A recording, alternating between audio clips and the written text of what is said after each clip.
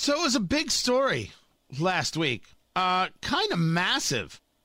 And we're not talking about the Economic Club of Indiana returning to downtown. I actually do have to join. I wonder if they'll even accept me. Tony Katz in 93 WIBC. Good morning. What can I say? Some people. But I believe in the power of these organizations to actually do something valuable if they want to do something valuable, and certainly sharing of ideas does that. But the big story was that Inside Indiana Business sold. Gary Dick cashed out like a mother. He joins us right now on the DriveHubler.com hotline. Gary Dick from InsideIndianaBusiness.com, on Twitter at IIB. And Gary, mazel tov to you and the whole team. Inside Indiana Business sells to the Indianapolis Business Journal. It's now going to be a group, really the media group within. Talk to me about, not yet into what the future is, but talk about how this came to be. Like, it's always kind of cool to hear the inside of someone comes to you, and says like, "Hey, I got a crazy idea." Now, did they come to you or did you come to them? How did this happen? Yeah, well, first of all, thank you, Tony. But Nate Feldman, former Indiana Secretary of Commerce, later went on to into the business in the private sector business world, bought into the IBJ, into IBJ Media several years ago. And Nate, and I had known Nate from his role as Secretary of Commerce. He actually gave me a call. It's probably been 3 years ago, actually, now. So this didn't happen overnight. Just to kind of say, hey, let's talk about what might be out there. Are there partnership opportunities? No preconceived notions of what this might be. So really, Tony, over the course of the last 3 years, we have had a conversation that has evolved and has really began to pick up speed, I would say, over the course of the past year in terms of what a relationship, in this case an acquisition, would mean and could mean, not only current day, but really looking to the future and business opportunities. And we both feel as though there are really some exciting opportunities going forward with this deal. Very important for me, for Inside Indiana Business to continue. We are a new division of IBJ Media, so you're going to continue to see TV and radio and internet and digital-related products that we do as Inside Indiana Business continue just under the umbrella of IBJ Media, which continues to expand its reach as well. And so this is what makes it so interesting, because doing it much differently, I play in that same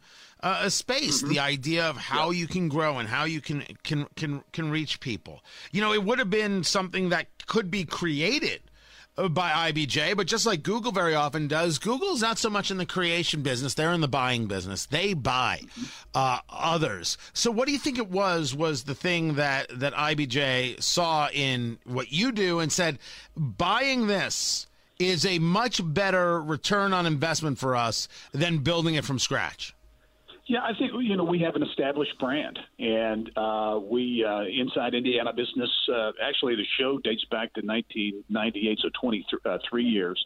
The company, so Inside Indiana Business as a brand is over 2 decades old. And very importantly, Tony, we've established this brand on a statewide footprint.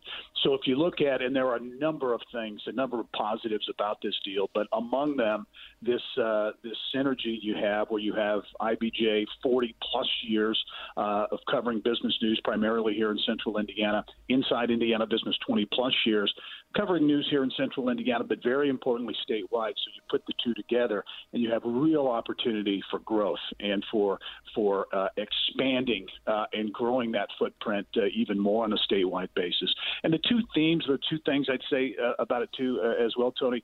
One, typically a media deal like this happens, it's about reduction, it's about getting smaller, it's about consolidating. This is a story, we believe, or a deal about growth, about getting larger, about growing the footprint. And it's about local ownership as well, and keeping local news locally owned. And that's very important. Both Nate and I are from Indiana natives, and obviously live here as well. So that's an important piece as well. Talking to Gary Dick from InsideIndianaBusiness.com, on Twitter at IIB. I'm a believer in that state model and what it can bring. But I want to now get to The elephant in the room, Gary Dick. Years ago, I would assume it was 4 or 5 years ago by now, considering how long I have been here. I was once invited. This is a true story, guys, so help me God, it's a true story. I was once invited onto Gary's show, Inside Indiana Business. Yes. And great studio, and I was there and sat on the dais thing, and it was lovely, had a great time, and I was never invited back. Never once invited back at all. Gary Dick, how much did I scare you being on the show? No, that was not intentional, Tony. Yet here we are. No, that was not intentional. And hey, COVID, we went away. I think you were on the Insiders, if I remember right. And, maybe. Did a great job. You did a great job with it. But we have been, remote on the ends. We've kind of had the Insiders on a hiatus. So I think invitations could be forthcoming. I just want to say for the record, he just blamed it on COVID. I'm not buying. Yeah. I'm not buying at all. But I will admit, I love the deal. I love the thing. Full disclosure, I know Nate Feltman has been very, very kind to me over the years. I like the concept that, Indiana focus. I think that is valuable and important for all the things that I do and all the places that I do them. I always get a kind note from you when I'm doing Fox or one of the other things. This is where we live and breathe. This is who we are, and there's a lot here, and it needs to get unpacked, and it needs to be addressed in ways. Me, I do it differently than you, but it still there's a value to these things in these conversations. Yeah. So I love what's happening, but I do want to move it over to this Economic Club of Indiana story and the new season that they've got going on, and the size of, like, when they do an event with the Indiana Economic Club. I mean, it's Dave Ricks, the CEO of Eli Lilly, Senator Todd Young. It's author and journalist Clarence Page. He's going to be part of the first event. They get a crowd. They get like 400 or 500 people that show up. So the fact that they're back to doing this live in person with people, this is actually big news. Yeah, it's a good sign, no doubt about it. And you talk about the Economic Club of Indiana, the history, the heritage, a great tradition here in the city of Indianapolis.